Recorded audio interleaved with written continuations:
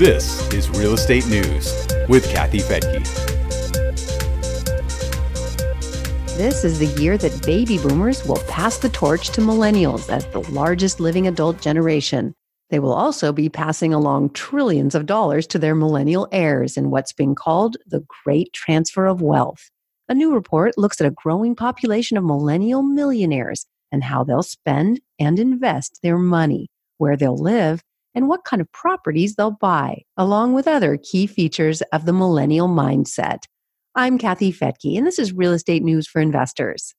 Population projections from the Census Bureau show that the millennial population will grow to 73 million this year, at the same time that the baby boomer population will shrink to 72 million.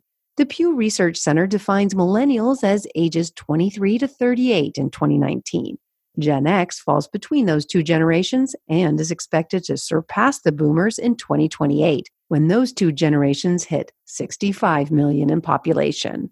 According to this new report by the Coldwell Banker Global Luxury Program, millennials are expected to inherit $68 trillion worth of assets by the year 2030. The report says millennials will have 5 times the wealth in 2030 than they have now. Many of them already have hit the millionaire mark. Wealth Engine data shows about 618,000 millionaire millennials living in the U.S. today. That's about 2% of the nation's millionaire population.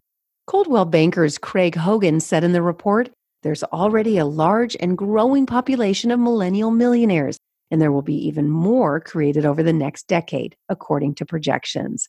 He says the big question is, what will they do with their wealth when this great wealth transfer takes place?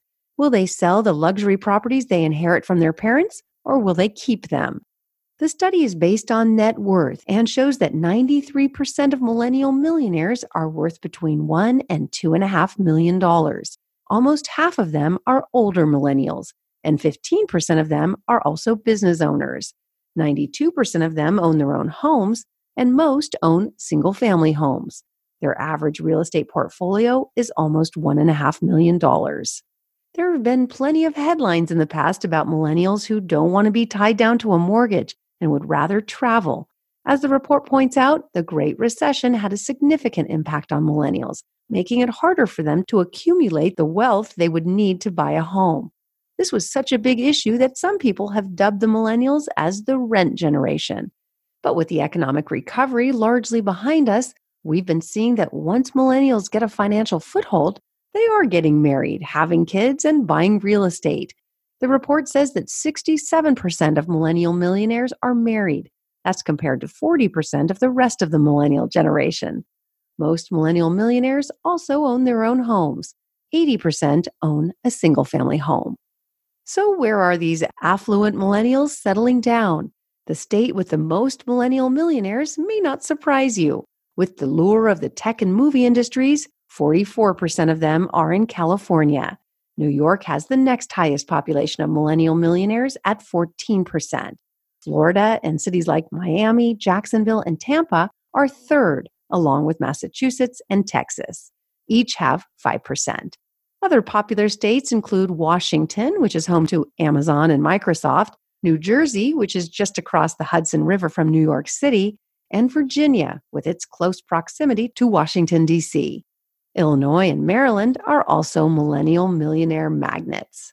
Although many are in the states with the highest housing prices, millennial millionaires will gravitate towards outlying areas that are less costly or fixer-uppers. Coldwell Banker's Jade Mills says, quote, "It used to be that West Hollywood was affordable, but now that it's gone up in price, rather than not purchase at all, millennials are purchasing property that needs work as long as they're in the area that they want to be in," unquote. Communities that attract millennials are typically more affordable and non-traditional. Coldwell Banker's Karen Yang says they want to be able to walk to a corner cafe where people are gathering. She says they want to live near throwback downtowns or districts that grew organically, and they're willing to give up square footage and amenities to be able to live in those kinds of locations. The report says that many millennials, such as those living in Silicon Valley, have learned that real estate is the key to wealth creation. Buying a first home is important, and when circumstances change, they know that first home can turn into a rental property. Coldwell Banker's Christopher Fling says they know that wealth building begins with that first primary residence.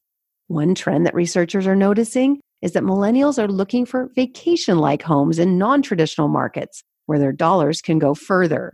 Traverse City, Michigan is one of those hotspots because there's so much opportunity for outdoor recreation.